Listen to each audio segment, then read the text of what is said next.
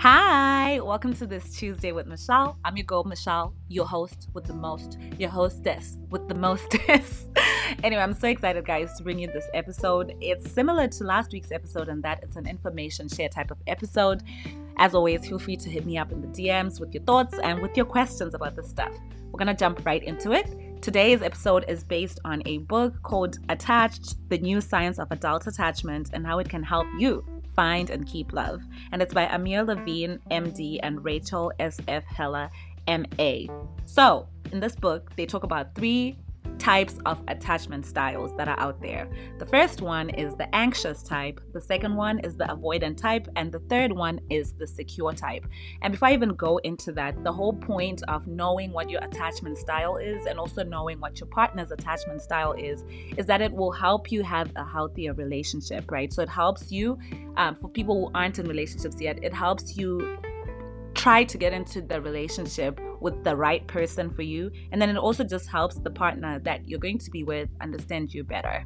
So I'm going to jump into them, and I'm going to start with the anxious type. So how they describe this attachment style is that if someone has an anxious attachment style, they crave intimacy and they're often preoccupied with their relationships and they worry about their partner's ability to love them back, right? So if someone has this type of attachment style, they're gonna be triggered by some things. So for example, if they're like messaging you and you're not responding, or they're calling you and you're not responding, to them they like start to panic a lot and they think that something is wrong, and so they constantly want to seek assurance from their partner, right, to know that everything is good.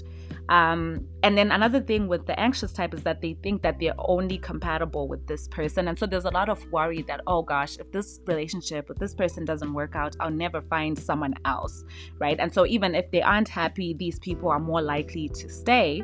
But really what it is about the anxious type of attachment style is that they just really want to feel close to people. That's really what it is. And so the partner has to do the work to make them, know and feel that they are secure in the love and that the relationship is all good to go.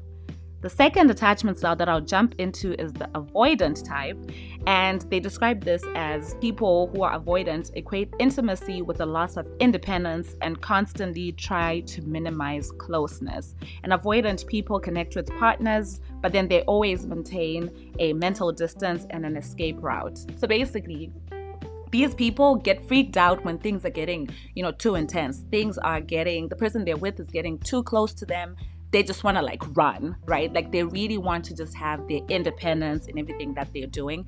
And something that was interesting in this book was how they talked about it's not good for avoidant people and anxious people to be in a relationship, because the anxious person seeks someone who's always going to be close to them, and the avoidant person seeks independence, right? So you have this like tug of war, and you also have this thing where they end up in a cycle, right? Where like the closer the anxious person gets to the avoidant person, the further away or more distant the avoidant person gets, and the more anxious the anxious person gets.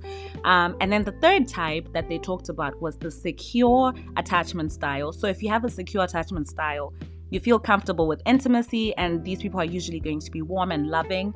They know when someone is wrong for them, and they know that there's plenty of love out there. So in other words, even though they're in a relationship with someone and they love them and care for them deeply, there isn't that worry that if things don't work out with this person, there's nobody else for them.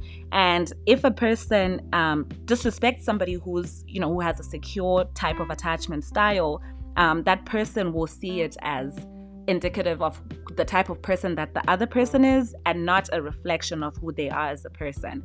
And so ultimately what I got from reading this book is that the secure type of person is who you probably want to be in a relationship with, and that if you're anxious, you probably want to make sure you run away from, avoidant people, because that's just like not good.